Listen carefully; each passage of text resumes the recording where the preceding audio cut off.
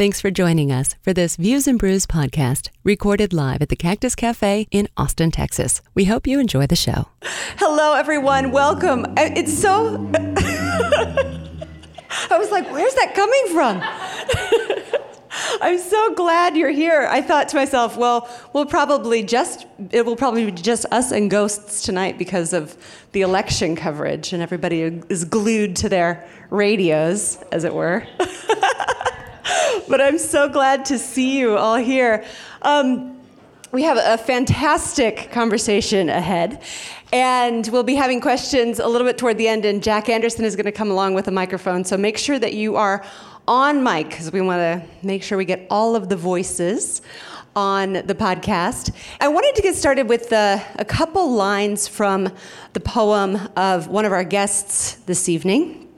And when I heard this, I thought, we have got to do a show on ghosts in poetry and in theater and in literature and all of these alternative ways that we have to talk about history and remembering and psychology and all this fantastic stuff. And so Roger Reeves, who I'll introduce in just a minute, came on our show, This Is Just to Say, the host of which is the wife of this man, Kirk, Lynn. And he read his poem, Children Listen. And the last couple of lines are, Children, you were never meant to be human. You must be the grass. You must grow wildly over the graves. And this idea of you were never meant to be human caused me to think of, what does it mean to be human? And what are the stories that are told by those who are not considered human? And how many different ways has this sense of not being human been manifest in literature and in plays and poetry over the years? And Kirk also wrote a book called Werewolves. What am I? Rules for Werewolves. Rules for Werewolves. It's called Werewolves. Werewolves. And he came on a show that we did and talked a lot about this idea of being feral and what that means in literature. So I thought these two men would be fantastic guests to talk about ghosts and haunting in theater and poetry. So we have playwright from the Department of Theater and Dance here at UT, Professor Dr. Kirk Lynn. Welcome. Are you not a doctor? I'm not a doctor, no. Just Kirk. I'm not a real doctor.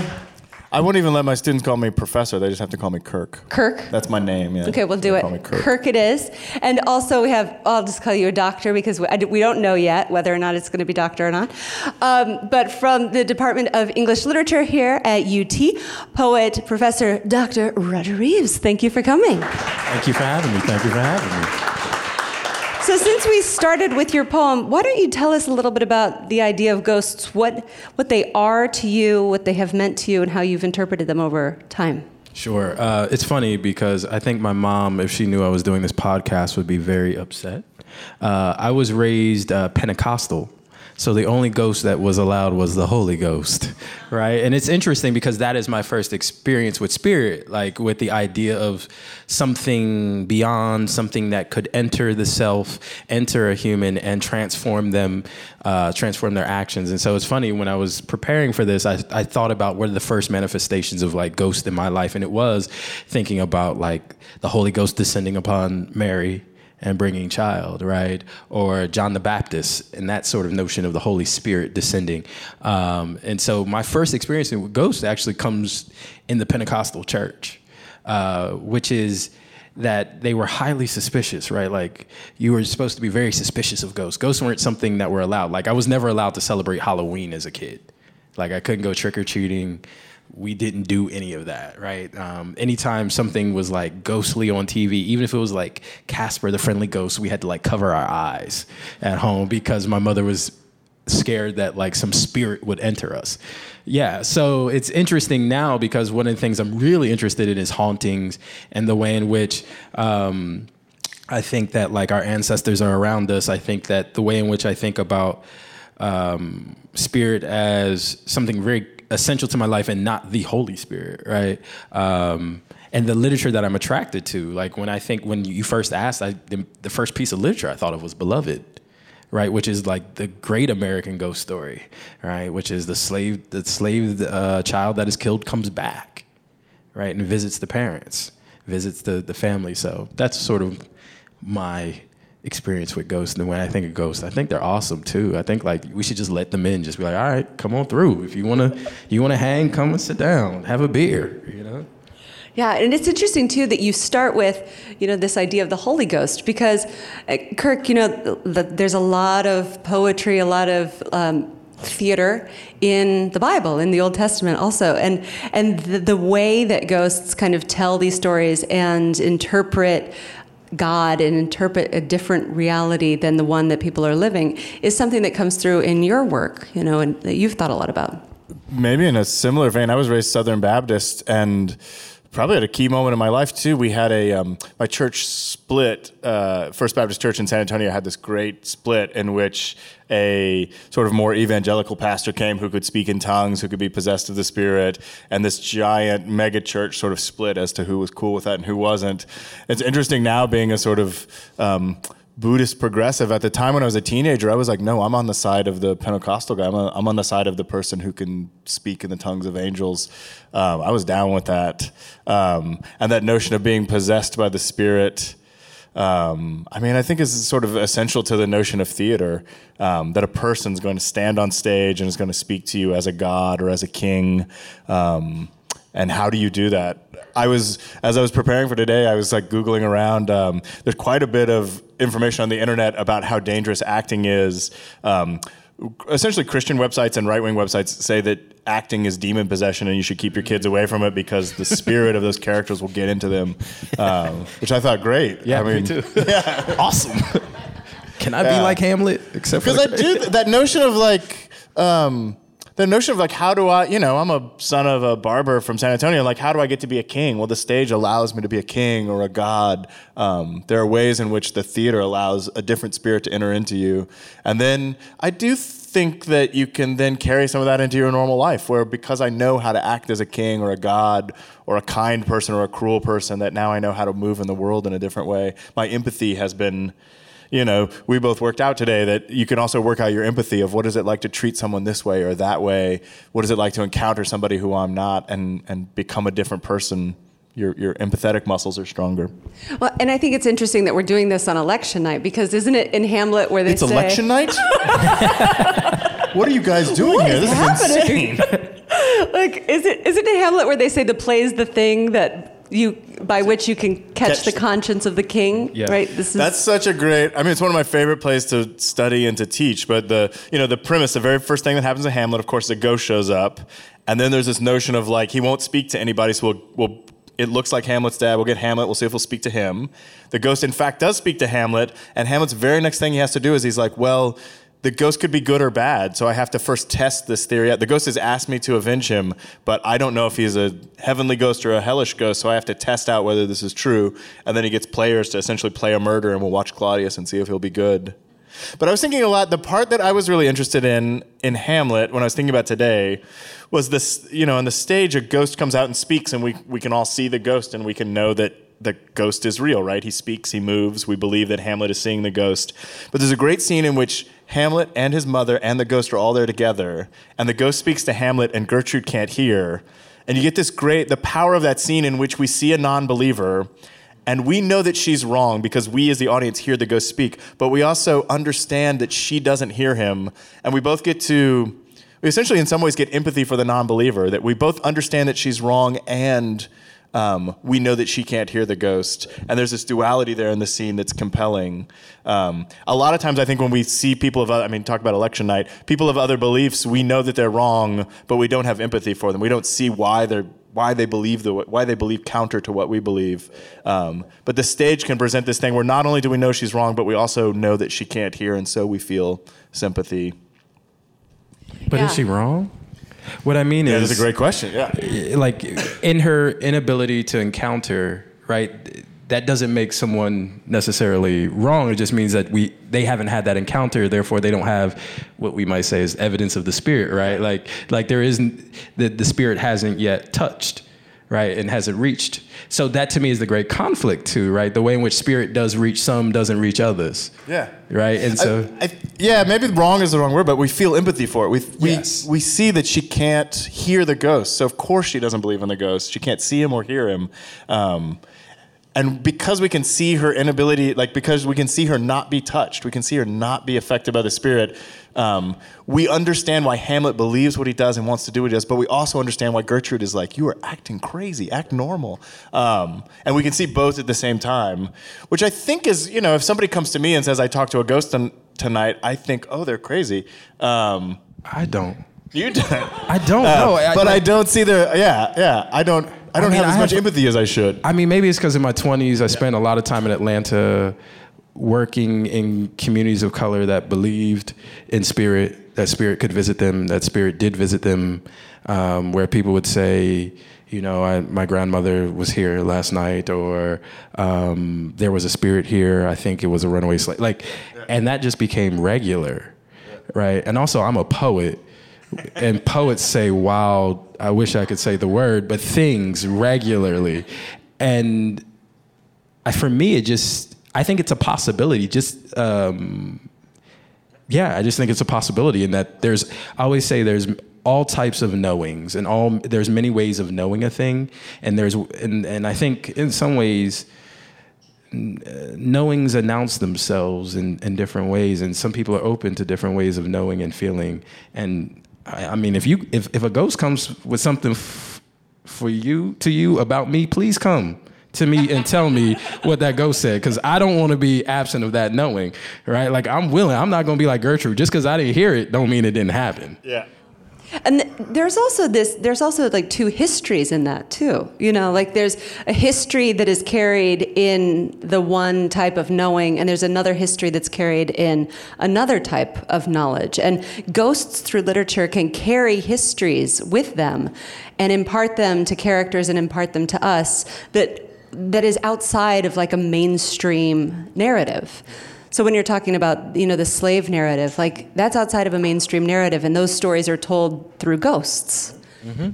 Yeah, I can't help, again, it's funny, I was thinking of Toni Morrison's Beloved a lot, partly because of the way the ghost comes back. So if you don't know the story of Beloved, there's a character, Setha, which is actually based on a real historical figure named Margaret Garner. And Setha has escaped to Ohio, but her slave master tracks her down. And she's taken her children up there, and rather than her children going back to slavery, she tries to kill them, and she's actually able to succeed in killing one of them. And then about 14, 15 years later, that the daughter that she has killed comes back in the form of a grown woman, almost a late teen, early young adult woman, and comes to the house and begins to be at the house. And Setha recognizes that the spirit, she knows the spirit, and so does the daughter Denver. And the community even recognizes something ain't right at this house, right? And they start to see, and the spirit shows up, and the whole community is forced to contend. It's not just Setha that must deal with this spirit, but the whole sort of African-American community around 124, which is the house number, the Bluestone, must deal with this. And so it's an interesting way in which, to me, ghost in African-American community means, I think about this, there's this other term called Sankofa, which means looking back, returning, and getting the lesson that you haven't gotten. And there's a way in which ghosts in African-American communities are about sort of getting a lesson that was left behind, or one that the community needs. So the ghost becomes the sort of arbiter, becomes the apparatus by which the community can move forward, right? And there's no way to move forward without acknowledging the ghost, right? Without dealing with that past. Whatever that past may be. So to me, the ghost is actually a thing that's calling for a different set of community. I mean, maybe we need some ghosts to show up in our current moment and help us figure out this stuff going on in our current political moment. Maybe we need more ghosts in that way. I was looking today, the correspondence, essentially almost all of No Theater follows the same pattern, which is that there's a protagonist who meets a ghost, then recognizes the ghost, then dances with the ghost, and then the two-part company in peace, usually. And that notion of like, we need ghosts to sort of inform us in certain ways, to dance with us in certain ways, and then part. The idea that a literature that is as long, and it's storied as all of No Theater has the same pattern over and over again, that we need to meet a ghost, recognize them, the difference between those two things, dance with them, and then let them go. Seems deeply profound, yeah. And there was something that you said also, Roger, in the interview that I was talking about, where you said you think that ghosts today in science are like DNA testing. Yeah, I mean, epigenetics has proven this, right? There's this new field opening up. I have a friend, she's an anthropologist that's actually writing on this. The way that's, you used to hear people say, oh, it's in my DNA, this history, this story, who I am is in my DNA. And scientists are actually like, yeah. Like the story, like the histories of our grandparents and our great-grandparents and our great-great-parents, actually they're saying that the reverberations actually do encode in our DNA. So there's a way in which DNA is a type of ghost, right? Like it brings forth generations. I can't help but think about, I have a daughter, right? And sort of her eggs, right? She's already has the sort of DNA for her children, right? And her mother did too. So like there's a way in which we carry this DNA that goes well far back beyond us, right? So there's a way in which it's funny, it makes me think of this title of a book. It's a memoir by a guy named Jan Carew, who actually spent the last week with Malcolm X before he was killed in London. Jan Carew was a kind of a revolutionary as well as a novelist from the Caribbean, and he has a book called Ghost in Our Blood. And there's a way in which DNA is the ghost in our blood, right? Those are the ancestors, right? Constantly sort of speaking to us. Like when I look at pictures from the 19th century of my family, I'm like, oh, there I am, already in that face. And so to me, yeah, DNA seems to be a place where you might see and might think of the stories, right, that have happened 100 years before you're born transferred to you. And Kirk, you mentioned this about this idea of possession, being possessed as an actor on stage. Where do you think today that possession happens in art and in film, or where do you think it happens? It happens all the time to me when I listen to music. I listen to music as I walk across campus, as I run, as I work out, and I listen to a certain kind of music because I want a certain kind of spirit to embody me. It happens when I play music for my kids. But I also think the reason I write is because I want to take my spirit, my thoughts, and I want to put it in other people. I think the reason I read voraciously is because I'm looking for something. And those moments, I don't know what the percentage is, but if you read 50 novels and 5 of them possess you and you have to get back to it and you have to know it and you want to read slowly so you can stay with it, that seems like a pretty good percentage to me. And I'm completely, when you really distance yourself from what the act is, that a person has thoughts, they translate them into strange symbols, and then you read those strange symbols and those thoughts or some version of those thoughts goes inside your head. It's a very strange practice, which sounds pretty magical to me. And there's certainly poems, stories, plays that possess me. And I'm not an actor. I perform sometimes, but the idea that you will embody a character, I think, is beyond my experience and starts to touch on the supernatural, that what actors do when they let themselves become another person, another character, and speak, rant and rave, cry earnestly, and then the lights go out and they go to their dressing room and drink a beer. I don't know what's happening. Yeah. I don't know how to do that.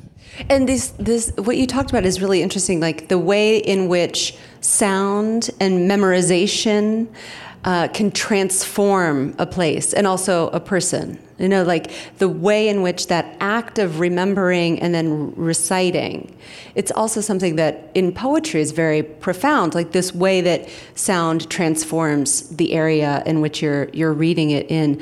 So talk a little bit about how like that works and what that process is like. I mean, it's ritual, it's chanting, it's all the things you want to associate with sort of mysticism and magic.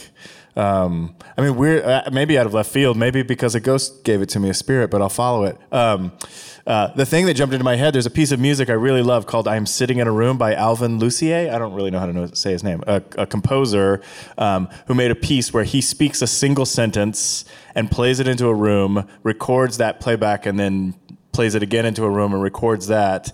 And essentially he's trying to capture the resonant frequency of rooms, that this room is like a tuba, and that as I speak into it, the sound bounces off the walls. And if you keep capturing that sound and playing it back, essentially the room tone, the natural resonant room tone starts to play. And that Alvin Lucier is over the course of 45 minutes changing spoken language into a resonant tone and releasing the instrument of the room into the room, and sort of transforming space. I do think that that music and sound and language sort of transform space and time. Yeah, I think like if I'm gonna go sort of basic and then like think about a recipe. Right, when we think about like a recipe, like it starts off as words it starts off with measurements, and all of a sudden later you may have like a cake, right? That's magic. You went from words on a page, ingredients dissembled, to assembling them to creating a cake, right? That to me is the like power of words and language. I think spells are the basis of poems. Right, if we think about the idea that a spell could enchant or incant a new possibility, no one wants to say this, but if we think about the opening of the Christian Bible, right, and God said, "Let there be light," and there was light, right? Language begat, right? So language begats a thing. There's this thing in literature, in the study of rhetoric in particular, called the performative utterance. And I love to talk about the performative utterance, partly because I think it's where poetry and rhetoric and magic all sort of intertwine, which is there's this constantive utterance, like the room is dark, right?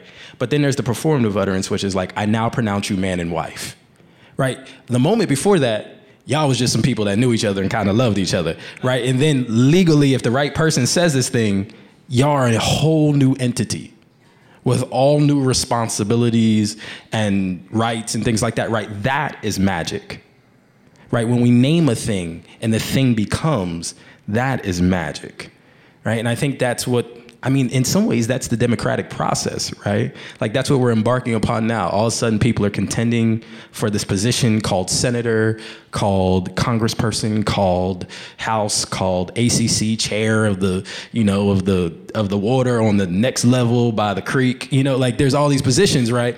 And we get to decide through language whether that person is that or not, right? So we're always dealing sort of in this magic, right? And as a poet, I'm always interested in the poem as an event. I believe I can write a poem that could change your life.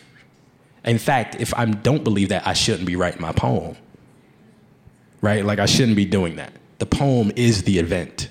The poem is the change, right? Is the inhabitation of it. There's sorry, I'm going on, but there's this, I love this quote from Adrienne Rich. It's in a poem, Adrienne Rich, famous brilliant political poet, who said, "Poetry isn't revolution, but a way of knowing why it must come." And I think about language does that. It announces the future. It inhabits, it makes the invisible visible, right? And I think that that's why I write. I'm interested in making the invisible visible.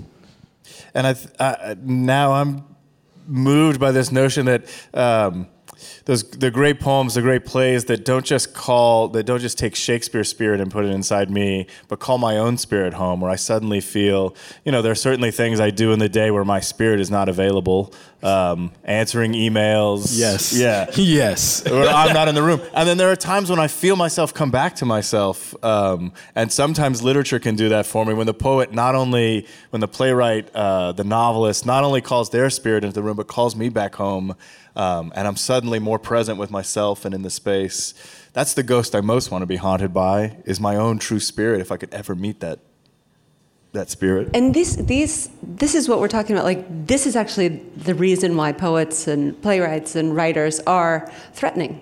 This is why, like, when I hear you say this, this is like everything that is allowing people to think for themselves, to get outside of their bodies, to experience the world, to know the human condition or whatever.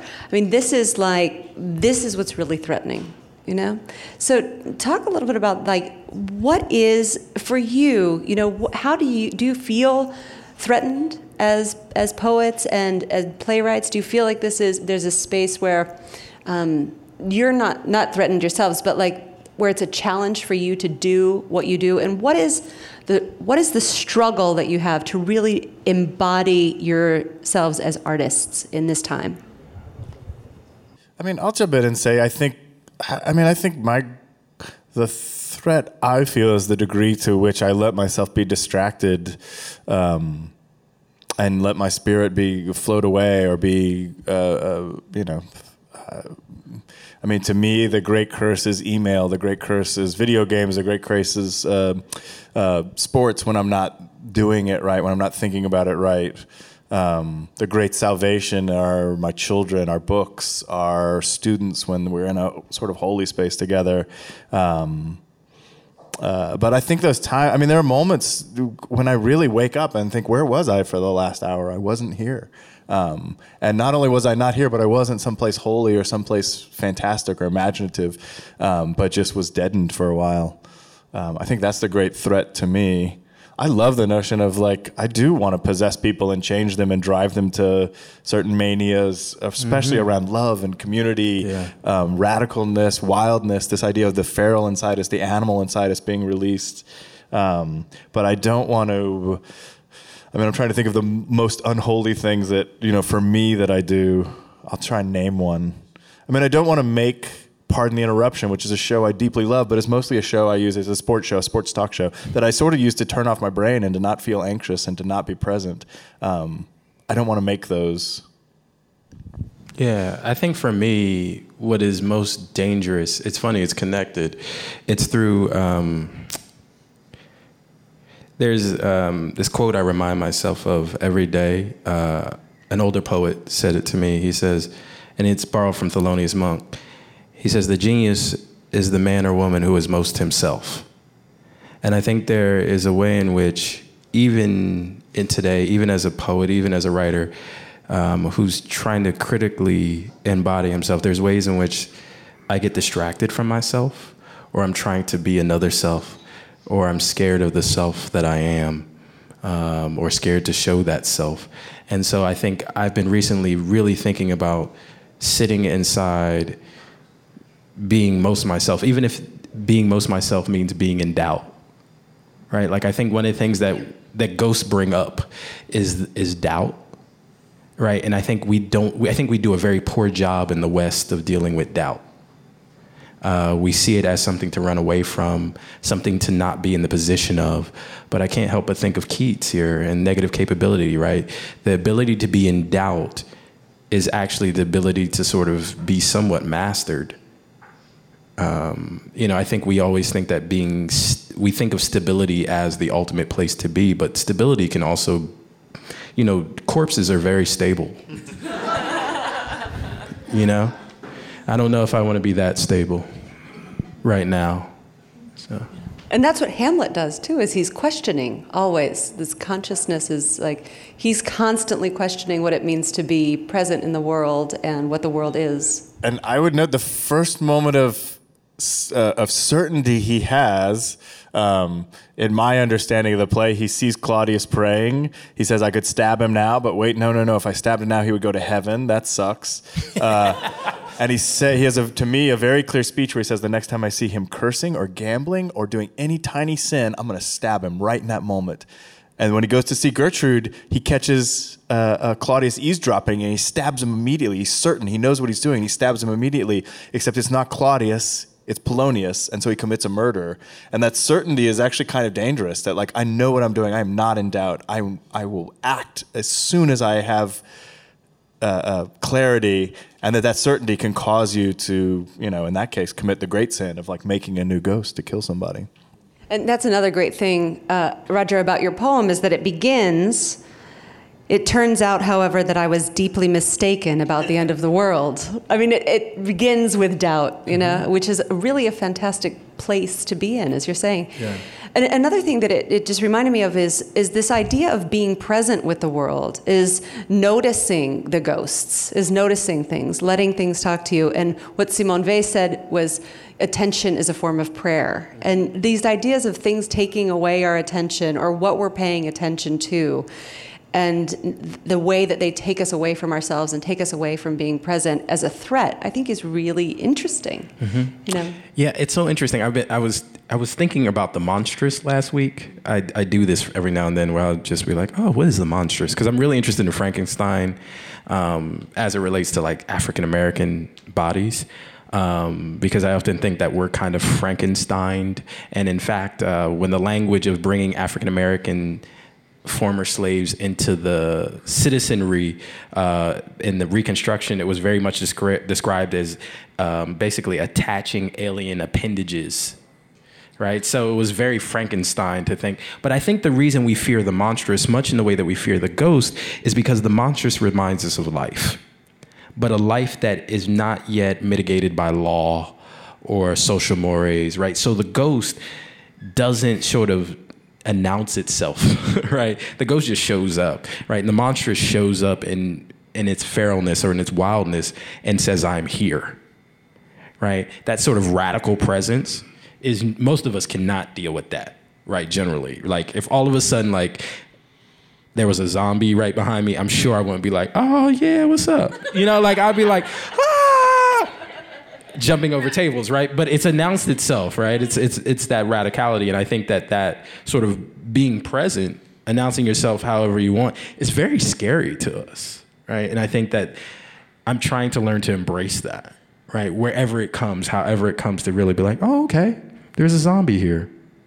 All right, we're gonna work with that, you know? And Kirk, this shows up in Rules for Werewolves in an interesting way too, because you have these kids who are like street kids inhabiting these houses and kind of like haunting these houses in a way. Yeah. The premise is that these kids want to live like anybody else in the world, and so they take over the houses that they want to live in. And then they become, I mean, there's not to give too much away, but in the book, they find a really great house that has cable TV and fresh food and everything they want. And they start to sort of become suburban. They're doing workout videos. They're reading the books that these people have. And so as much as they're haunting the house, the sort of material of the house is haunting them as well. And it's causing a fight between different members of like, how wild are we going to be? Are we doing this so that we can eat fresh food and watch all the cable? Or are we doing this so that we can destroy things and be wild? And they're trying to decide who they are. And that it's such an interesting image also because of the way that we interpret what is a zombie, you know, what is a monster. And I think in a lot of American society, that's what we want to do with poverty and homelessness. We want to put it out of the way. You know, we don't want to see it. And so when these kids come to haunt these houses, that's really scary for the idea of suburbia. Yeah, that at any house, what's going on. I mean, I think one of the reasons we have houses is so that we can do our monstrous things in private and not be seen. And which is, again, why homelessness, why mental illness, that it's out there in public. You have to look at it. You don't hide that away. You don't hide that depravity, that need, that hunger, because that is happening in houses as well. But when it's on the street and you have to look at it when you come to that intersection, you're like, oh, that's not tasteful. You should be more tasteful. You should get in a house. Yeah. So let's open it up for questions a little bit. Jack has the microphone. He's going to come around. Did you have to say? Did you? I just really enjoyed that last answer. I was like, yes. I just was affirming him. I like this idea also as a poet of being possessed, you know, when you're writing, or as a playwright, just being kind of possessed by the ghosts and these memories and things like that. I mean, it's a powerful thing. I think the difficulty in writing is knowing, T.S. Eliot, and I'm cribbing this from Eliot, he says, knowing when to be conscious and knowing when to be unconscious.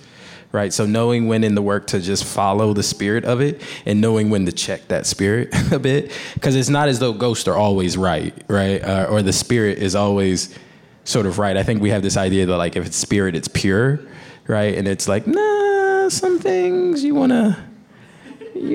just want to put in check, you know. But there is a moment where for me, when I'm writing, I'm interested in what I would call almost like, the words are coming, but there's a way in which there's silence above the words and silence underneath the words. And it's just clear.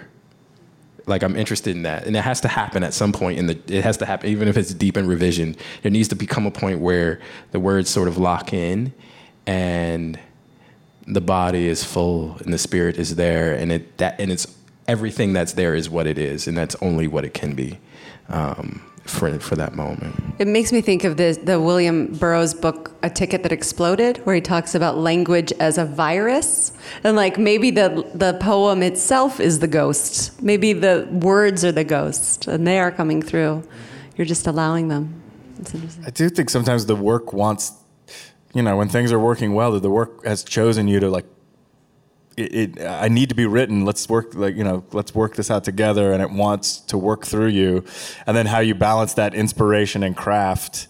You don't want to only read first drafts. Many of you are probably writers as well. You don't want to only read first drafts, and yet you also don't want to, I can't, this is me, but I can't listen to pet sounds. Things get overproduced, and then it's like, oh God, I wish there was a little wildness, a little freedom here. And trying to find that balance between inspiration and craft, where it, for each of us, probably has a different sweet spot. The ghost and the vessel sort of find a way to work together. Mm-hmm. Any questions out there? Yeah. Oh, we got one. Hi, my name's Christopher. I'm a huge fan of Views and Brews. I come here all the time, and actually I usually ask the first question. Hello, Christopher. Christopher. God bless you. Let's applaud. Yes, applaud. And sorry, Roger, but this one is a little more for Kirk. He mentioned that he dabbles in Buddhism. And I know that we did discuss the Bible and the Holy Spirit and the Holy Ghost. I know that Buddhism focuses a lot on concentration and the here and now and mindfulness. Do spirits and ghosts and or other spooky things play any role in Buddhism, or is it purely the here and now and the cerebral and the material? Thank you. Oh, that's a fun question to think about. I mean, my practice has to do with the here and now, but I would say nothing with the cerebral. I think the cerebral frequently keeps me out of the here and now. And so and yes, there's a long history of like the ghosts, goes through text, goes through masters conveying wisdom or being overturned by their students. But I think, when you were talking about the silence before and after, I think that in my practice, there's this notion of being both present, being myself, being my true spirit, and also not that balance between trying to not manage things or control things, and also not be out of control. It's hard to articulate, I think, in some ways. But I think that there's I was thinking earlier in our conversation, I think that a thing we haven't talked about much is like there's this premise that the reason we have ghosts is because the spirit is not at rest, and whose spirits end up not being at rest. I think there are times in my life when my spirit is both present and at rest, and things generally feel pretty good then. There are also times when my spirit is present and not at rest, and things can feel great then. I'm agitated, I'm passionate. I think the times that I most fear are those times when my spirit is either not present or is asleep. It's terrible to be awake and asleep at the same time, or it feels terrible to me. And I usually don't feel it until it's over, until I wake up. And I think, what happened? Why was I could be with people and have ignored them and not loved them. I can be with myself and not have touched the work or really touched my, my true desires. I can just be turned off and then turned back on. I can be with my kids and not be with my kids, but doing some imaginary email in my head to some colleague that I'm pissed off at. I think those are times when I'm most scared. Yeah. Another question? Hi, I'm Annie, and thank you guys for such an interesting and insightful conversation. But I gotta say, I feel like my chest is gonna explode if I don't hear a ghost story. And I want to say that the specific story I'd like to hear, if you have one, is I can remember the first ghost story I ever heard, which my dad told us. I heard it so many times through my life, and I'm not gonna tell it now, but I've heard it forever. I feel like you're called here to tell the story. You have to tell the story. You have the very story we all need to hear. Oh, okay. Well, my dad went to medical school in Italy, and he got a really cheap apartment above this cafe, and where he and these Italian dudes would hang out and have espresso, at night. And he used to tell them, like, oh my God, I love my apartment. It's so cheap, such a great deal. And they'd all act a little weird to him about it. And he said at night when he was studying, he would hear this breathing that sounded like somebody crying. It sounded like, and he would think that it was just his own breathing, bouncing around on the walls and stuff like that. And one night it became very, very loud, and he held his breath to see if it really was his breath or if he was actually hearing this. And he heard it. and it freaked him out. So he immediately got out of his apartment and went downstairs to be with people, and he sat with those guys, and they said, Tom, he was shaken, and they said, Tom, what's up? And he said, I hear this breathing in my apartment, sounds like somebody crying, it's really freaking me out. And they all kind of nod their heads and go, oh, it's her. And he's like, what? What do you mean? And they say, well, the person who had the apartment before you was a young woman, she was a singer, and she got pregnant by a married man, and she jumped out the window of that apartment. So that was a ghost story. Why my dad chose to tell me that when I was 8, I really don't know. Your dad's a G. Your dad is he's the real deal. He wanted you to be prepared. Well, speaking to the monstrous, that was Tom, my dad. But anyway, what I'd like to, if you could tell us the first ghost story you heard or the story that made you excited about ghosts, I would love to hear those stories. So that's not my question, it's a demand. All right. I actually had thought about this before, and I hope my mom is not listening, because she'll be like, what? What were they teaching you in 5th grade? So the first ghost story, we had a language arts class, right? This is back when you had language arts and writing.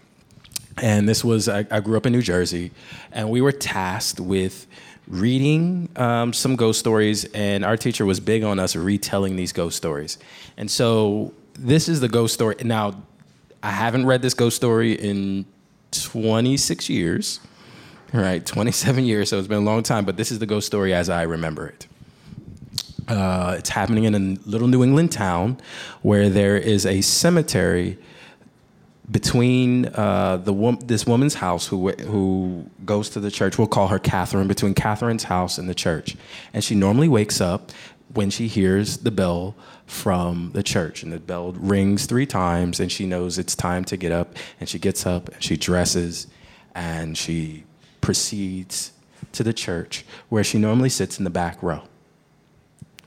Well, she hears 2 chimes, but doesn't hear the 3rd and thinks this must be a mistake. Wakes up, dresses.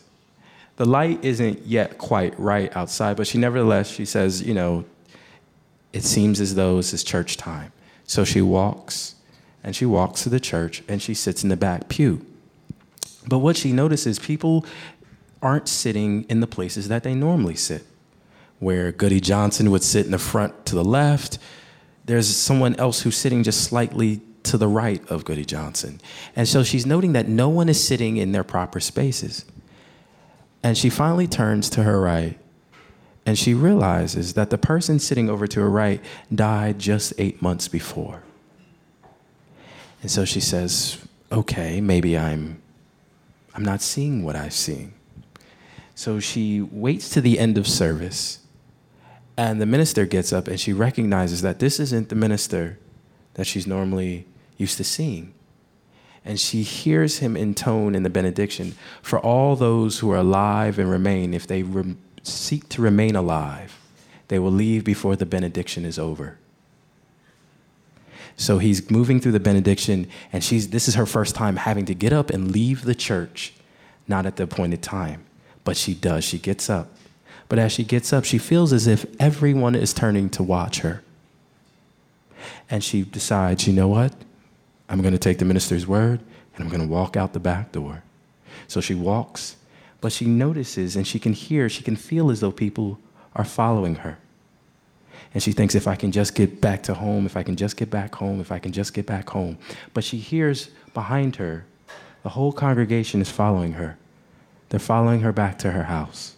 And so she begins to walk quicker, faster, and she's walking, she notices she's coming upon the graveyard, and she hopes, if I can just get past the graveyard. But then she starts to feel as if they're right there on the nape of her neck. They're right there.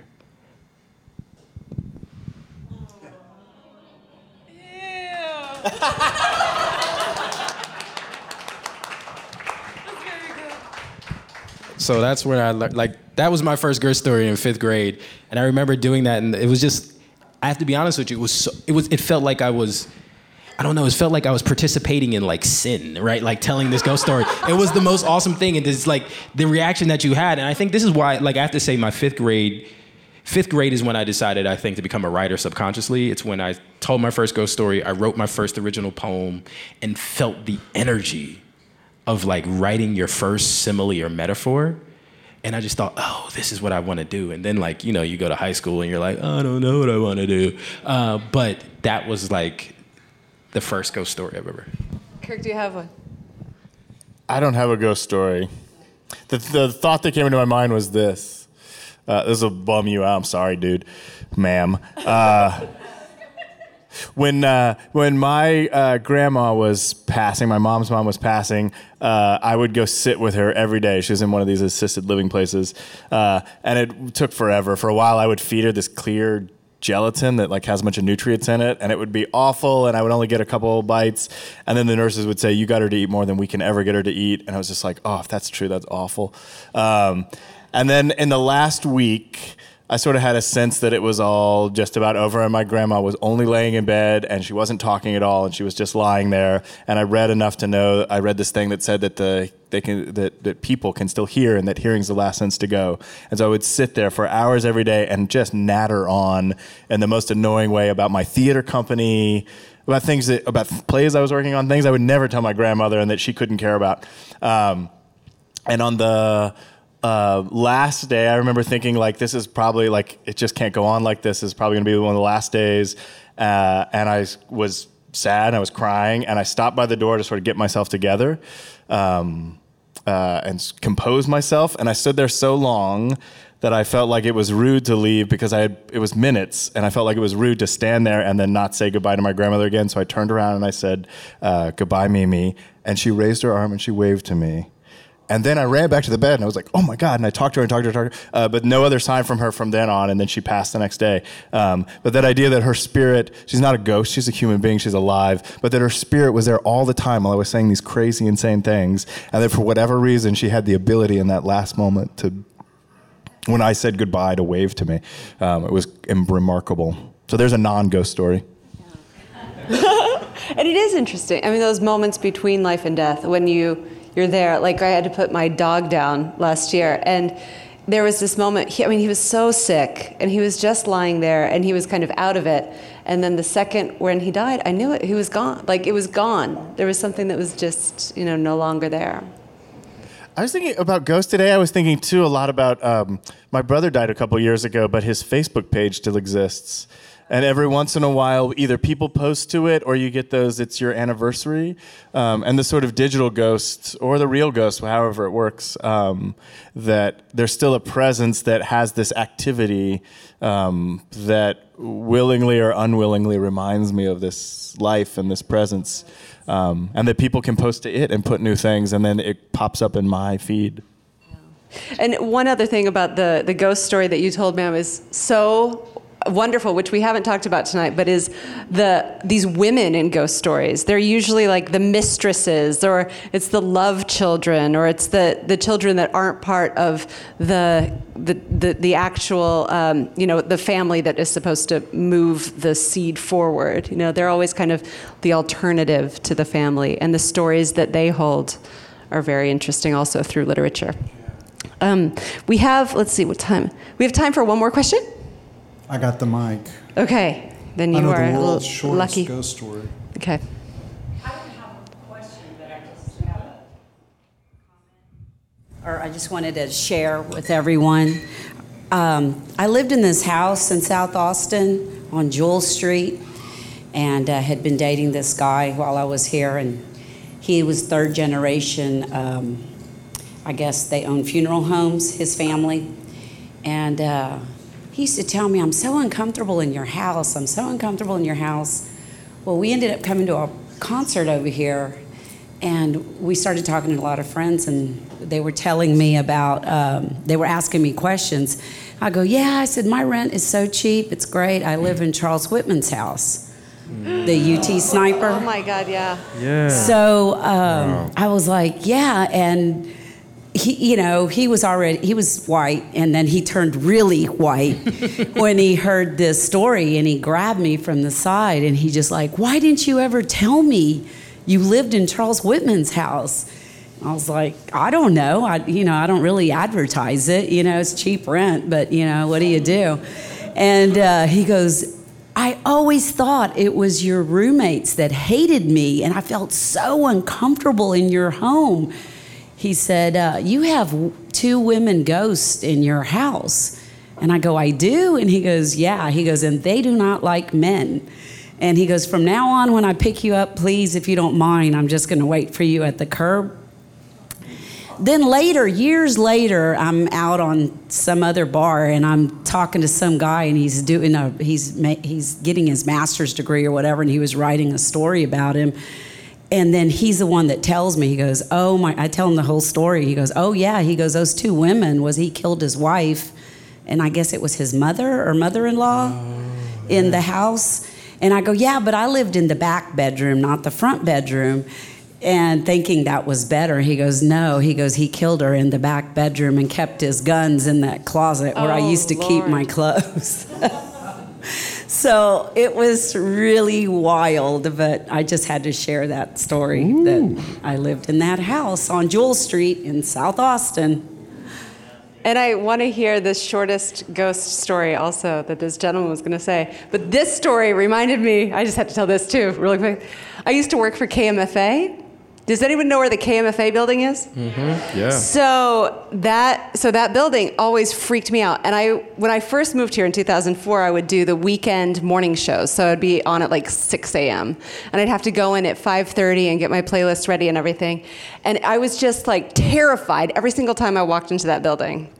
And I'd turn on all the lights, and I always had to go in the back and like turn off the automation that was on. And so I would do that, and I would run out of the back room, and I would go get my CDs ready, and I would like just do my show and then leave as fast as I could at that building. And it wasn't until I'd worked there for 3 years, no, it must have been 2 years, that somebody told me that that back room used to be the office of Madeline Marie O'Hare, and who was, like the famous atheist who was chopped up and murdered and buried in West Texas or something. And I quit. I was like, I'll see you later. I never went back to Why does it only work in the direction where there's the bad haunting? Why don't realtors say like a couple that had no debts and loved everybody and died with no grudges died here? So you're like, oh, good juju, I will stay there. Yeah, I'll stay there. That's where I want to live. It's weird how that energy and those feelings, that building always freaked me out and still does to this day. But after that story, I'm like, that is what it has to be, is that, and I will never go there again. Yes. But I love the station, and please support KMFA. But one last ghost story.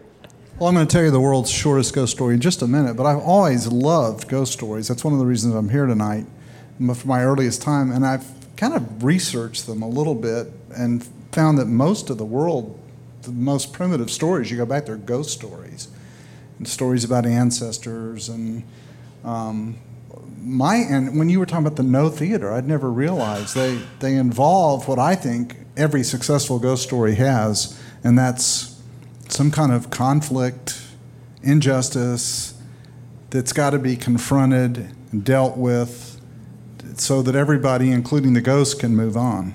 And if it doesn't get dealt with, then it doesn't move on, and the next person is living in Charles Whitman's house.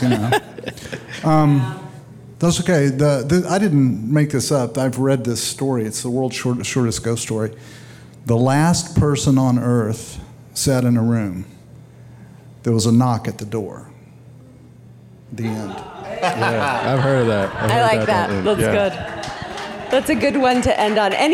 Any parting thoughts as we leave the night with our ghosts, as we leave our ghosts tonight? Embrace the ghost in you. Well, beautiful. Well, now we're all free to go and watch the real ghost stories so unfold over the evening. So thank you so much for coming out tonight. Thank you to Roger. Thank you, Kirk. Thank you, Roger. Take care. Next week we have a Views and Brews with Two Guys on Your Head live, so be sure to come out for that. And listen back to the archive of Views and Brews, and have a wonderful evening. Thank you.